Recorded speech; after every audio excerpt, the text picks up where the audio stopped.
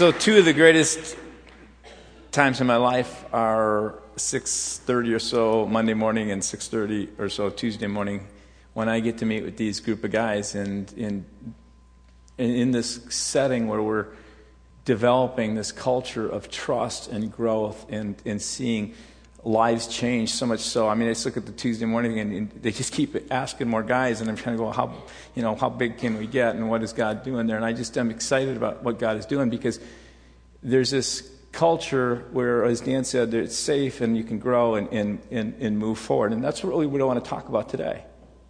We've been talking about trust, build it. And a couple of weeks ago we talked about its foundation. And trust is kind of something you got to put into. It's an action into something. And there's a foundation that's really trustworthy. And when it is really trustworthy, we talked about it looks like a changed life. It looks like a life that is expressing joy and peace and love and hope. That's how you can see that there's really something foundationally there. And then last week we talked about the essence of it. And we'll kind of talk a little bit about that too when we get into the first point of this message. We're going to talk this week about its culture. What is a culture that helps create that? Now, if you go back to science days and you think of a petri dish, you remember what a petri dish was? It was one of those little dishes, and in this dish you put in this agar solution, which when it would harden, you would add these other kind of ingredients, and you would get these usually all put together, made and ready to go. But they'd have nutrients and bloods and salts and carbohydrates and dyes and indicators and amino acids and antibiotics. Remember that? Yeah, I don't. I'm reading from Wikipedia. Anyway, and really the dish is ready and it's then inoculated. It's plated. It's plated with a microbe-laden sample. And so now there's a culture, and over time, with the right ingredients and everything, that culture produces growth of whatever that was put in there. What I wanted you to think about is that is true in any relationship you are in. There is a culture about that relationship, and in that relationship you are in, it creates the opportunity with the right ingredients to develop trust. Trust then can grow and become larger so that it can allow for you in relationship with others to do incredible things and experience incredible things. And you remove it and it causes the relationship to fall apart. You can create a culture that breeds distrust. So in your family, in a marriage, in relationship with a boyfriend, girlfriend, a friend, a team that you're on, a sport, in a business, maybe it's your sales group, all these different areas are relationships. And these relationships, think about it for a second, are cultures that according to the ingredients in there have the opportunity for trust to grow or not to grow. And I could list a whole number of ingredients, but this morning we're just going to talk about three, which I think are very important ingredients. It was kind of fun after the first service. I had a person who is a therapist come up to me and say, those three things, there's a few others as well, but those are like the three primary things. So I felt kind of good from that standpoint. But I'm not doing these from a therapeutic standpoint. I'm just telling you the Word of God. The Bible says these things are important. And when they're done in your relationship with someone else, or in relationship with others, trust grows. So let's pray. Father, I invite you to open our hearts, and I invite you, Spirit of God, to be active in our hearts and lives right now. That we will be people, as we consider the step you want us to take to know and to follow and become more like your Son, Jesus, that you will lead us into another step this morning, both individually, in marriages, in business settings, in this church, where we will be people who promote a culture and allow for trust to grow. And we pray this in Jesus' name. Amen. So the first thing I wanted to talk about is really kind of what the message was last week. It's above board integrity. And I could actually spend the whole message just on this point. Remember last week we talked about the idea of integrity. Integrity is basically this idea, it's this ability in a sense that you will do what is right, that you will do what you say, and you'll do it again and again, consistently. Now you think about that. If that's in your life or in a relationship, you are allowing yourself to be an ingredient that allows for trust to grow. Tony Dungy, who is the former Super Bowl coach with the Indianapolis Colts, and now he is currently he's a TV sports analyst, and in a sport, football, that is right now headlining like crazy with a lot of negative stuff, right? A lot of lack of trust going on. You have a name like Tony Dungy that is synonymous with integrity. You just talk to people in the sports field and they will tell you Tony Dungy, oh yeah, above board integrity. In his devotional book that Dan shared with the rest of us that I've been reading called The Uncommon Life, Dungy writes, I thought my dad coined the phrase, the truth will set you free. Because he lived in total honesty. I learned to live by the concept of no excuses, no explanations. A little bit later in one of his devotional readings, he says, as he speaks affectionately of his mother, he says, one thing my mom always stressed was the importance of staying close to the Lord. And whenever she felt tested or pulled to something that might compromise her integrity, she asked God for help. And she would then abide with him even when things got rough. She would do what was right. She would do what she said, and she would do it again and again. Abide with him in that situation. And it was a lesson, Tony Dungy says, I learned and have taught my own children. Living with integrity, he says, is essential to instilling trust in those around you. Just people count on you. Now again, we're talking about a culture. You have to think about this. Here is Tony Dungy growing up in a culture with a parent who has a mighty great amount of influence and another parent with a great amount of influence. Both are filled with integrity, and they raise up a child who is filled with integrity, and with that comes all kinds of trust. Some of you are parents, and you may need to be thinking about what kind of example of integrity. Am I living with above board integrity? Some of you as leaders in your own situation at work, are you living with above board integrity? When you look at your life in relationship to anyone, is the culture that's being built with above board integrity? Because integrity breeds trust. Psalm 15, if you just were to take this, and I'd encourage you to take this psalm and memorize it. I did this a number of years ago because it's just such an important one, because it's all about building integrity. David, at a certain point in his life, where it tells he was a man of integrity who led with integrity in his heart and with skillfulness of hand, it says in another psalm who's writing about David, he says in Psalm 15, who is it, God, that can dwell in your sanctuary? Who is it who can live on your holy hill? He's talking about the presence in the sanctuary of God. At this point, the temple hadn't been built, but there was this temple in the place that they came to, this tent that they would go to. And the holy hill was Jerusalem. Who is it that can get near you, God? Who is the person who can actually walk with you? And in a sense, he's saying is the person you can trust. Because the next line says, he whose walk is blameless, or in many translations, whose walk is filled with integrity. Now remember the essence of integrity, what I said last week? And he who does what is right. He who speaks the truth from his heart. Who has no slander on his tongue. Who does his neighbor no wrong. Who casts no slur on his fellow man. You can go through the whole thing. Who at one point says, who keeps his promise, his oath. Who delivers on what he says even when it hurts. I just encourage you to take that and to memorize that psalm and put your own name in there and say, Kevin, who walks with, and put yourself in there and say, this is the kind of person I am going to be. Because I am going to be the kind of person in any relationship that will bring in an ingredient that helps build trust. Now, on one hand, as I say that, you would think if you have then a whole lot of people who are really above board, truthful, honest people, then you should have this huge environment of trust. Yes.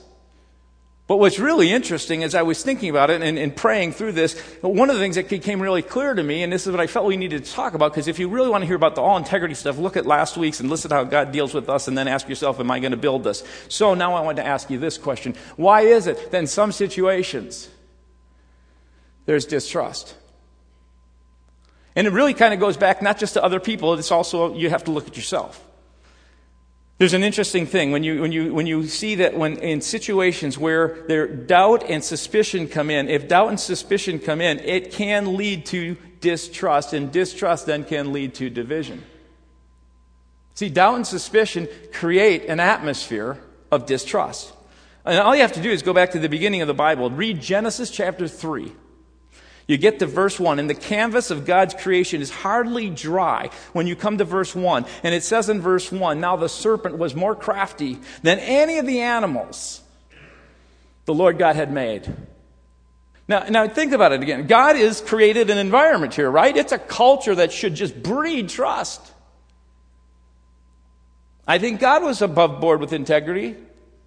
What's interesting is it says here that the serpent said to the woman, did God really say? You almost got to underline that. You must not eat from any tree in the garden. See, all you have to do, and if you read Revelation 12, verse 10, there is this idea. He says in that scripture, he says, at one point, the accuser of the brothers and sisters has been thrown out. There is this idea that Satan can come in, and he can easily breed in our own thoughts. He can begin to accuse with a voice and place in our thoughts doubt, and in that doubt can come suspicion, and in that suspicion, what happens, what you see what happened with Adam and Eve, that they were separated from God. They ended up hiding because of that. They actually separated, divided from one another as they began to accuse each other for where they're at. Because Satan, he just loves to sow seeds of distrust. So here's the truth about any person, any relational setting, any place where there's relationships in an organization. There will be from time to time a gap between what is said and what is done. There will be from time to time a gap between what is promised and what is fulfilled.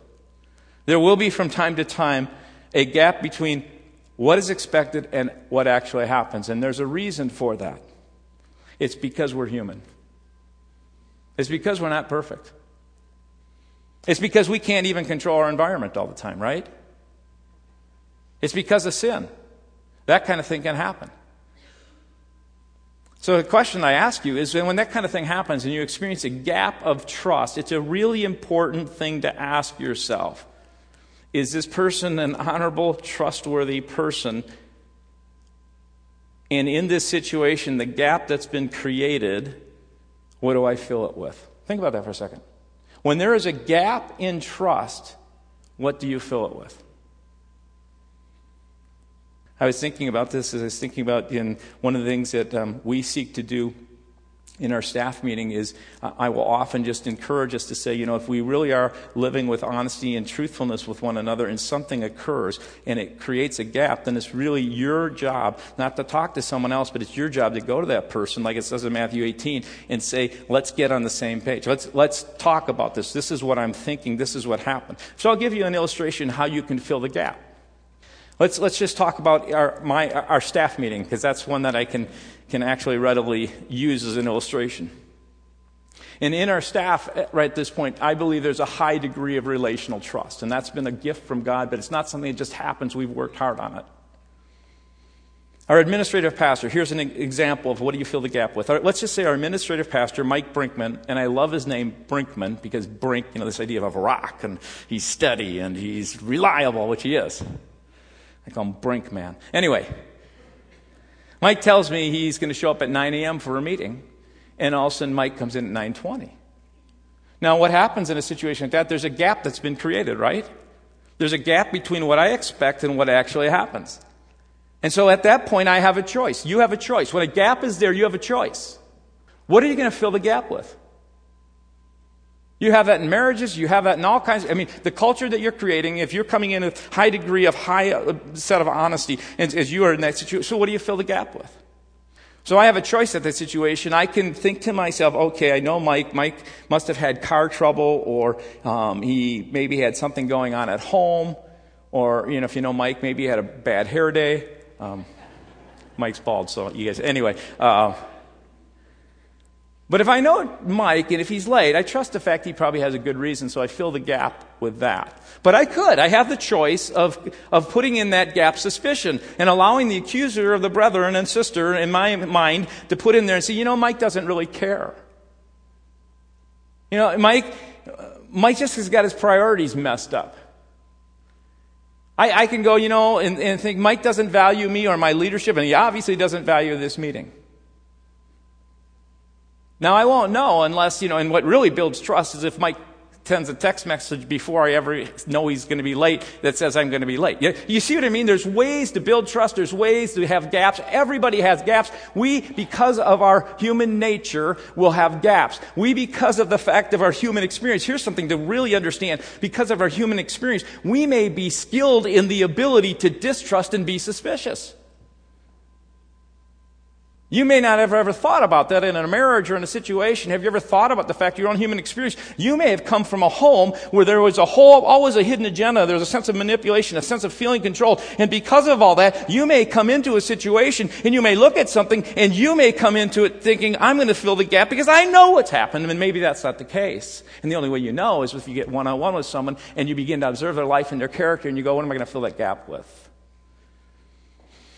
Human complexity makes this awfully difficult because all you have to do is bring people together from different cultures and bring people together from different generations and bring people together from different home backgrounds and experiences, and you ask them to come together and be a family. And what happens? Why it makes it so difficult? It's not just our human nature. It's not just our human experience that we've had that we bring into it. But human complexity with different values creates all kinds of opportunities for us to do something out of our value system that someone else does out of their value system. And all of a sudden this complexity creates the potential for distrust, and over time that distrust can build a relational setting, organization, relationship in a marriage, whatever it is, that is characterized by distrust and not trust.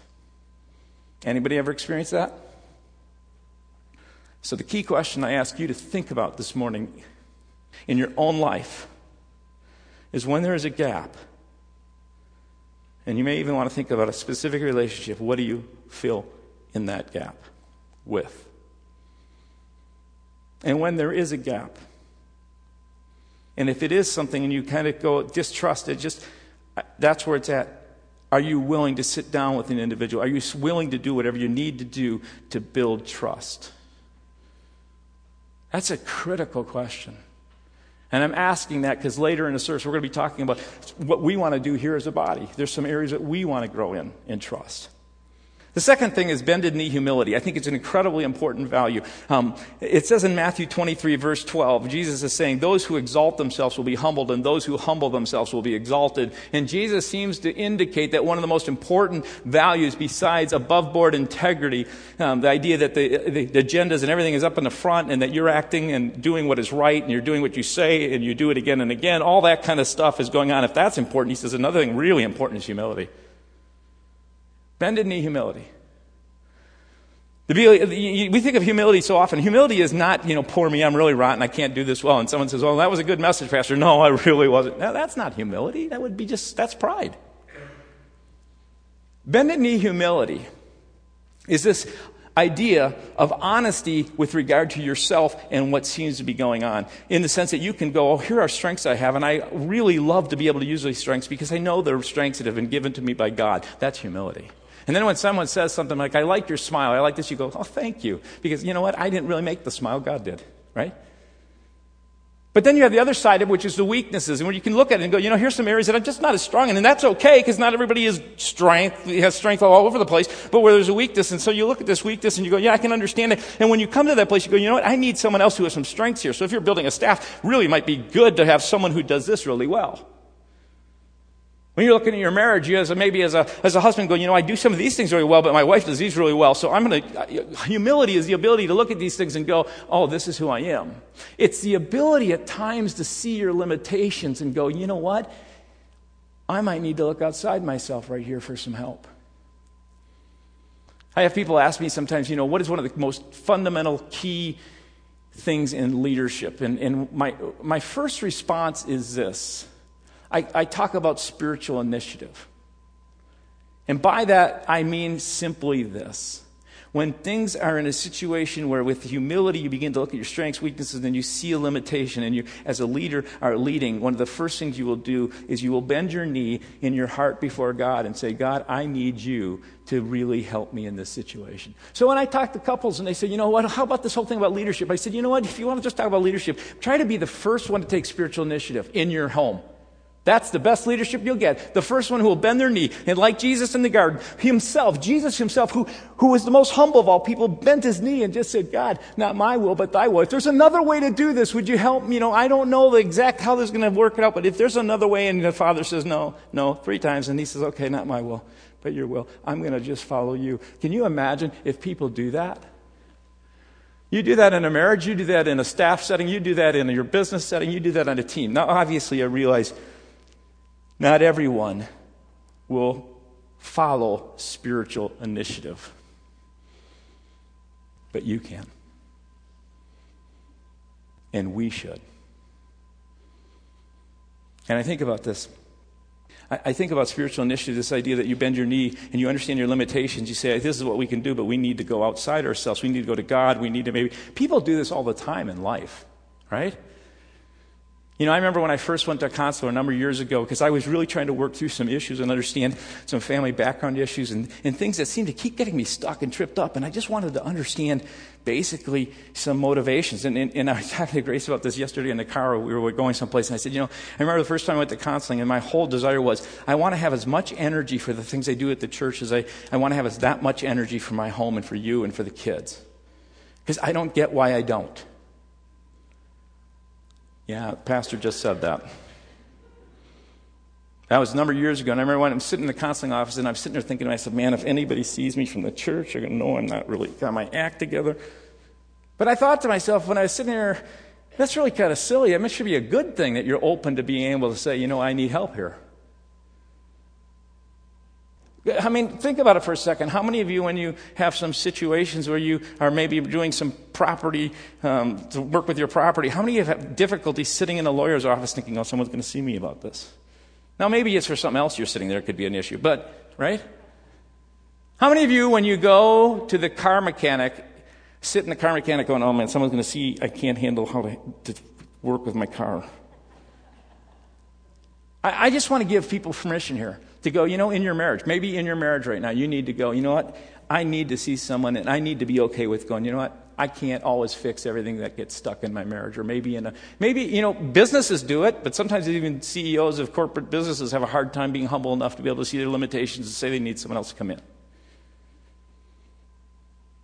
Parents sometimes do it, sometimes they don't.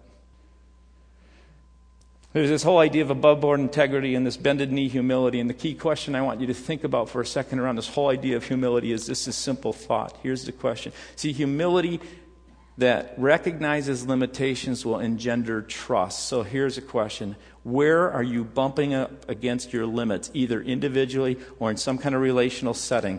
And you know that God is saying, bend your knee. Invite him.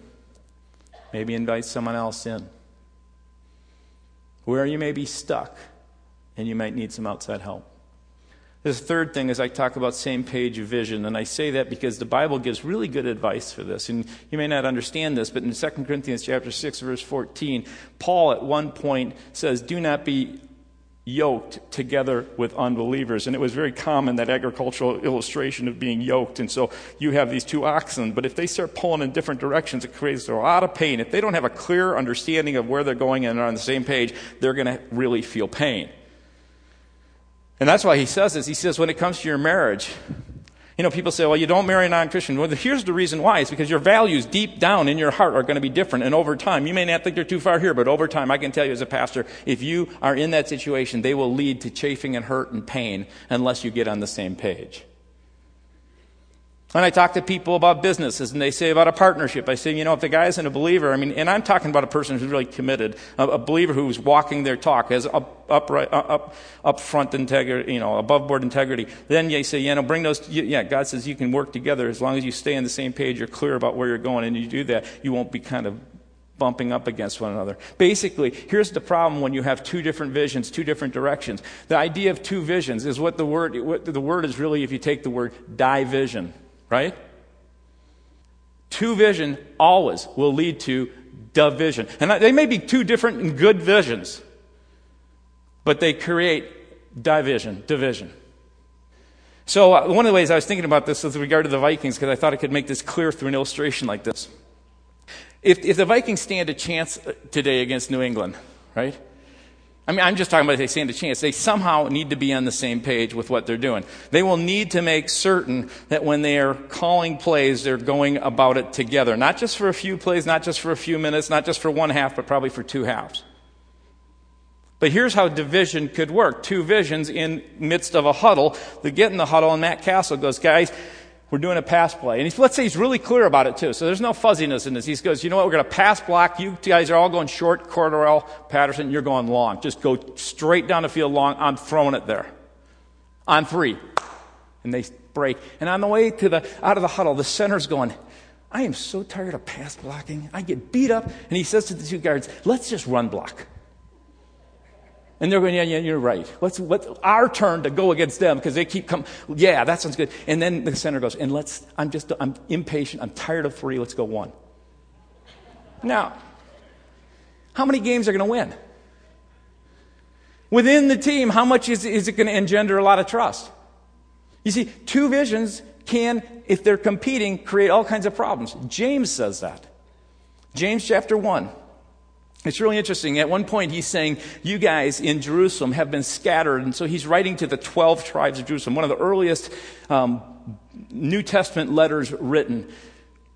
And James is the brother of Jesus. And James says to them, guess what, you guys? You're experiencing trials right now. It's really difficult. And one of the translators translates it this way, welcome trials as friends. Okay, so I've been talking about trust, and you're having trust in some issues, and you're kind of going, I'm just so tired of these trials. Welcome those as friends, right? Because in it, if you approach it in a heart that's right and do what is godly, you will build your character. And as your character is built, it may have a real influence around those that are there. It may not, but it may. And so he says, this is what I want you to do. And so in James, then he says, this is what I want you to do. I want you to ask God because you can get wisdom from him. In the Living Translation, it says this, but when you ask him, be sure that you really expect him to tell you, for a doubtful mind will be as unsettled as the wave of the sea that is driven and tossed by the wind. And he's not talking about being a doubter here. He's talking about being double-minded. He goes on to say, every decision then you make will be uncertain, and you will turn this way and then that way. The idea is this. You say, I want to follow you with all my heart, God, and I really want to have a good relationship with people. And then he says, well, then you need to forgive so-and-so. But yeah, I can't really. You're being tossed and turned. That's what he says. You're divided inwardly. Well, now in James, it's really interesting because he goes on a little bit further because the whole idea is the gospel of Jesus Christ. And the gospel of Jesus Christ, his brother who died on the cross did this so that we would recognize our sin. And he would let us know that whether you're rich or poor or whatever it is, it doesn't matter. At the foot of the cross, you're the same before God. And you treat one another out of that sense of the gospel. And here's the overt mission. But what was happening in the church, if you go to James chapter 4, he says to them, you guys, what's causing fights and quarrels among you? So now we're not just talking about inner division. We're talking about division that's happening here. What's causing this? He says this. Because you have competing visions or desires that battle within you. Because you say overtly that we're all the same and we want to treat either one another with fairness and justice and like the Father who gives his gifts without any changing a sense of his light and his love on all people. You go around, he says in chapter 2, verse 1, he says, my brothers and sisters, believers of our glorious Lord Jesus Christ, you go around showing favoritism. You see, what can happen is, even in a situation, it may not be as obvious as the football play I shared with you, but it can be, here's the overt vision, and then there can be some covert kind of visions, and they can compete against one another and create all kinds of problems. I mean, anybody who has been involved with alcoholic situations are probably aware of this. I'm not talking about the alcoholic situation where the person has got a problem, everybody knows about it.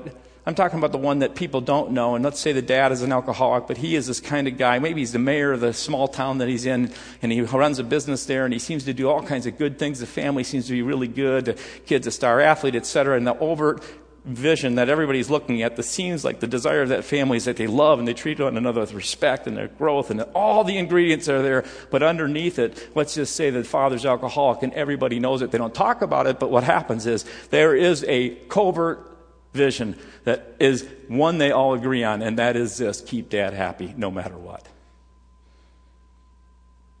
I don't know the relationship you're in with your spouse or with a really close friend or in a team that you're about, but let me just tell you this. If there's an overt vision and there's something covert going on, you got to get it to the surface.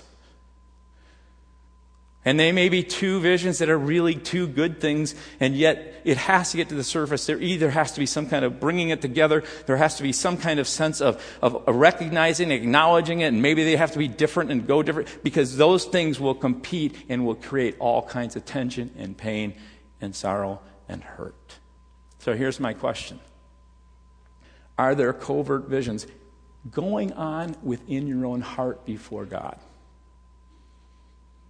God, man, I really want to know you. I really want to follow you. And yet you're tossed and turned because you know what? You say that, you come here, but you don't want to live it out. You know, it may be that God wants you to get underneath that and bend your knee in humility and invite someone else in and say, hey, let me come in and give you some understanding. Maybe what's going on is just not being seen, and you need the revelation of God through someone else.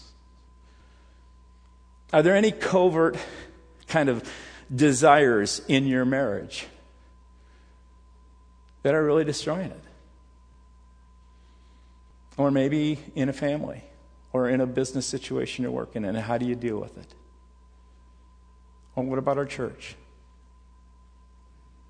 There are all kinds of important ingredients, but I do know there's three that are very important for us as a church body. And one of those is this above-board integrity, this idea of bended knee humility that invites God and others in to give us wisdom, and then this whole understanding of being same-page vision. What is it? What are we going to do? And how do we get behind it? And I just want to share with you, because you know, some of you have gotten letters this week, that we're in this process right now. The elders have unanimously agreed together to kind of bend our knee in humility, to, as leaders, spiritually take the initiative and say, God, we want to create an environment and culture where trust is not only developed and grown and made strong, but where we're aligned in vision together in ways that are powerful. So we've been praying and asking God for wisdom to build that kind of trust in the healthiest culture that's possible. And as we have done that, we came to an agreement that we wanted to call someone in. And I want to, in a few moments, introduce Tim Addington to you to just share with you a little bit. But I just want you to know that as a church, this is an exciting thing. There's other churches who have done things like this. I remember a few years back, this big mega church of some 15,000 attendees called Willow Creek in the suburbs of Chicago. They brought in Harvard University. We're not bringing in Harvard, Tim, but anyway, they brought in Harvard University to take an honest, hard look at whether they were really on the same page, accomplishing what they said they wanted to, or whether they're just keeping people busy with activities. That's an amazing thing to do this. And they called it Reveal. And Reveal it did. They found so much of what they were doing was just that. Getting people engaged in activity, not really helping them take their next step to know, follow, and actually become like Jesus. So with bended knee and humility and above-board integrity, they brought someone in. And so we, in a sense, are doing our own kind of reveal as elders. We've decided what we want to do is bring in Tim Addington, who comes with also a team of people from the Free Church to come in and to say, kind of do a work on us. You know, we've been stuck in some places for a number of years in some areas, and we just want you to come in and give us some insight and some understanding, some wisdom, so that we can grow deeper in trust with one another. So if you're new, you're going, whoa, what's this about? We're just really seeking to work through some conflict in a way that will hopefully, even for yourself, if you're a part of this, you'll really grow. In fact, some of the things Tim's going to share in a moment are really important. Part of what he's going to do is just listen and let people share with him. So Tim, if you would come and take 10 minutes. Don't be afraid of doing the whole 10 minutes, because we will just close probably in prayer and maybe do a short number. I'm not sure. Okay? Tim is senior vice president at the Free Church. Has done this with thousands of churches and leaders and organizations, books on it. So, I mean, I was kidding you about Harvard. You are kind of our Harvard for the Free Church. So I want to just thank you for through Harvard. Yeah. So thank you, Tim.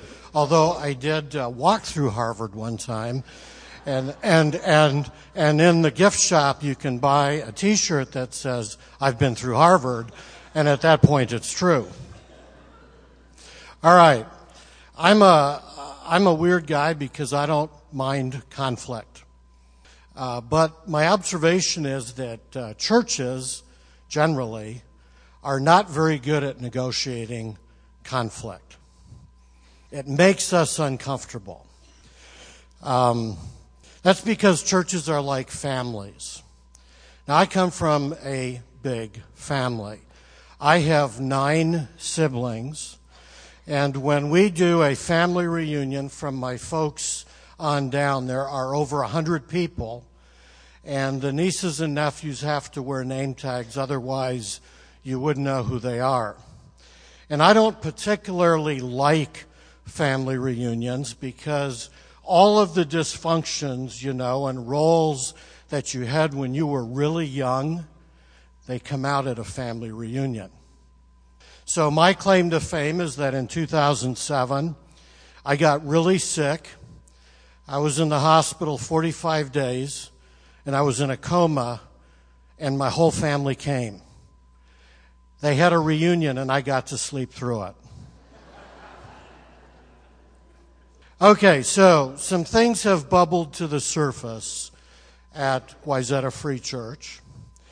And my job, as asked by the elders, is to do a lot of listening and to do a lot of probing and to help them and to help you clarify what the issues are, and then to figure out and give to you a proposed way forward. Now, when I do this, I will tell the same thing to you as a congregation that I will tell the elders. I believe that honest, candid disclosure and dialogue is healthy. So I'll just tell you at the end exactly what I've told them, and they have agreed to that.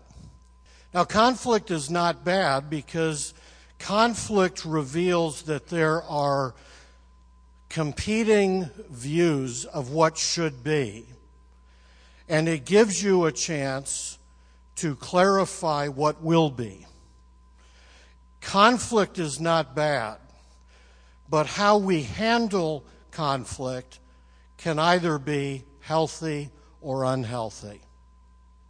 And conflict gets us into trouble when it's unhealthy. So I want to give to you sort of 10 guidelines as to how to walk through conflict in a healthy way.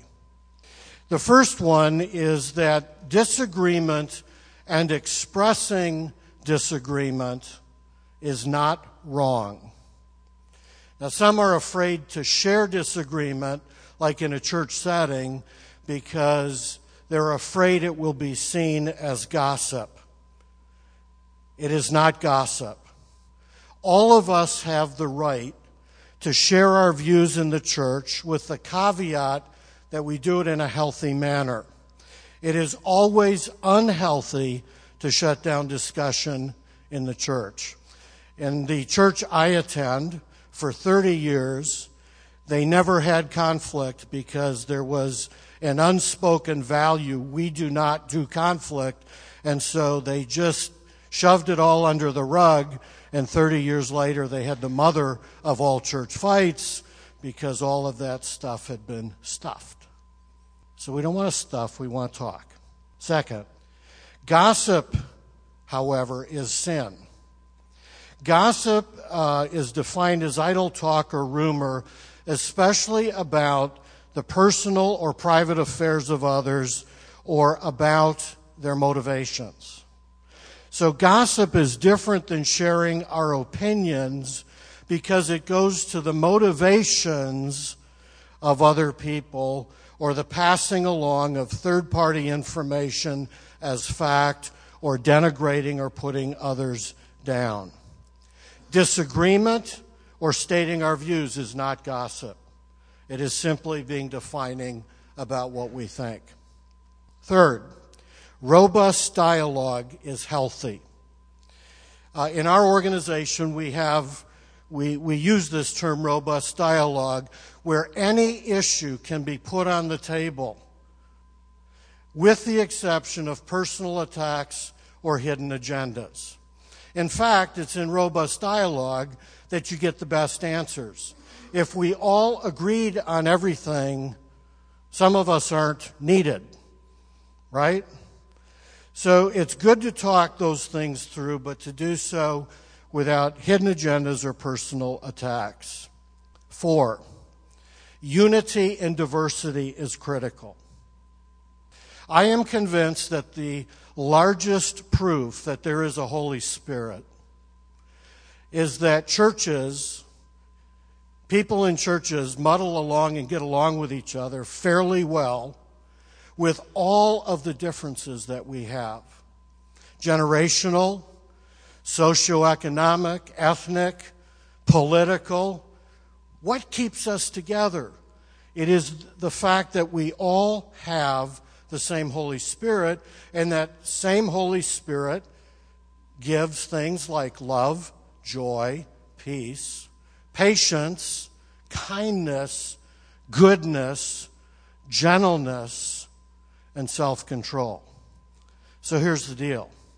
We can be as diverse a people as there will ever be, but since we all have the same Holy Spirit, if we are walking in the Spirit, there can be unity in diversity. Which is why Paul says in Ephesians 4:3, make every effort to keep the unity of the Spirit through the bond of peace. 5, being able to disagree with somebody and stay in relationship is not only good emotional intelligence, but it is a reflection of the Holy Spirit. Each of us has preferences and opinions on many things in the church. But when those preferences or opinions divide us, something is wrong. We should be able to disagree and stay in friendship and relationship. Would you agree with that?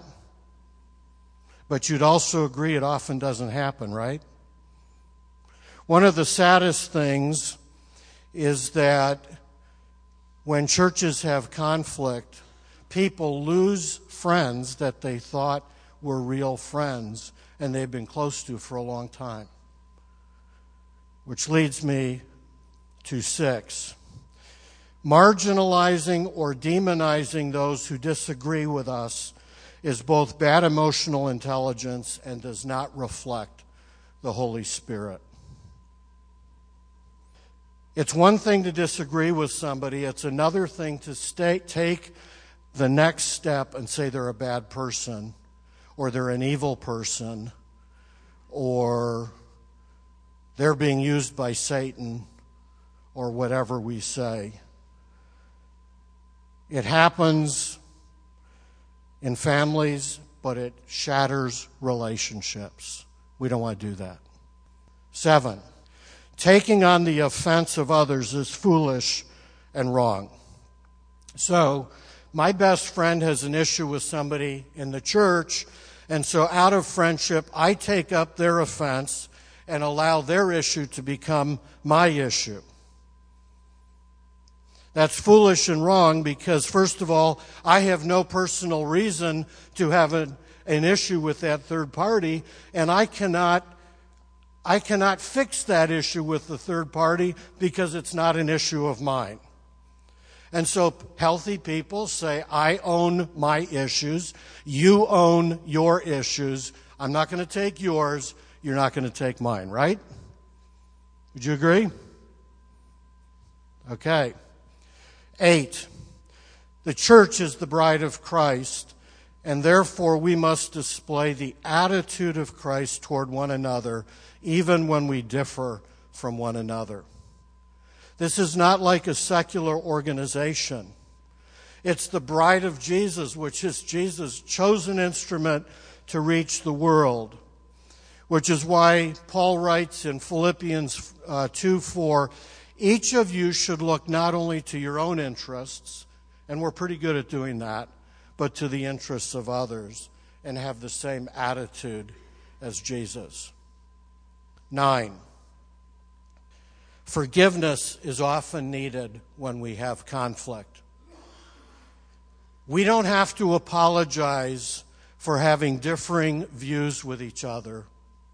But when we cross a line in our words, our attitudes, our emotions, which is very easy to do in conflict, we need to ask for forgiveness and extend it to those who ask us.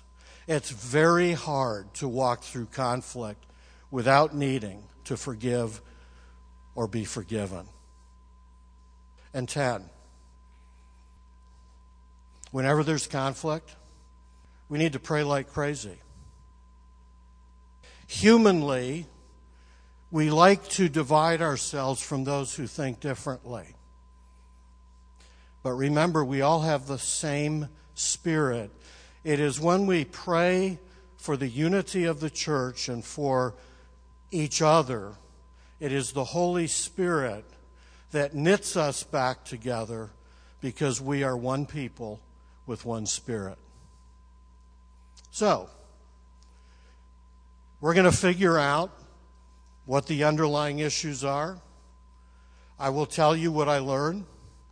I will be listening to you, and my contact information is in the bulletin, even my phone number, which is a scary thing. But that's why I'm here, and I will recommend a path forward. And as we pray together, I'm convinced that God will do something. I have an irrational optimism for the church. Not because of us, that would be irrational, but because of the Holy Spirit. And I'm trusting that the Holy Spirit will restore the kind of unity that we all want to have in the church, and that's my prayer and goal. Thank you. Thanks.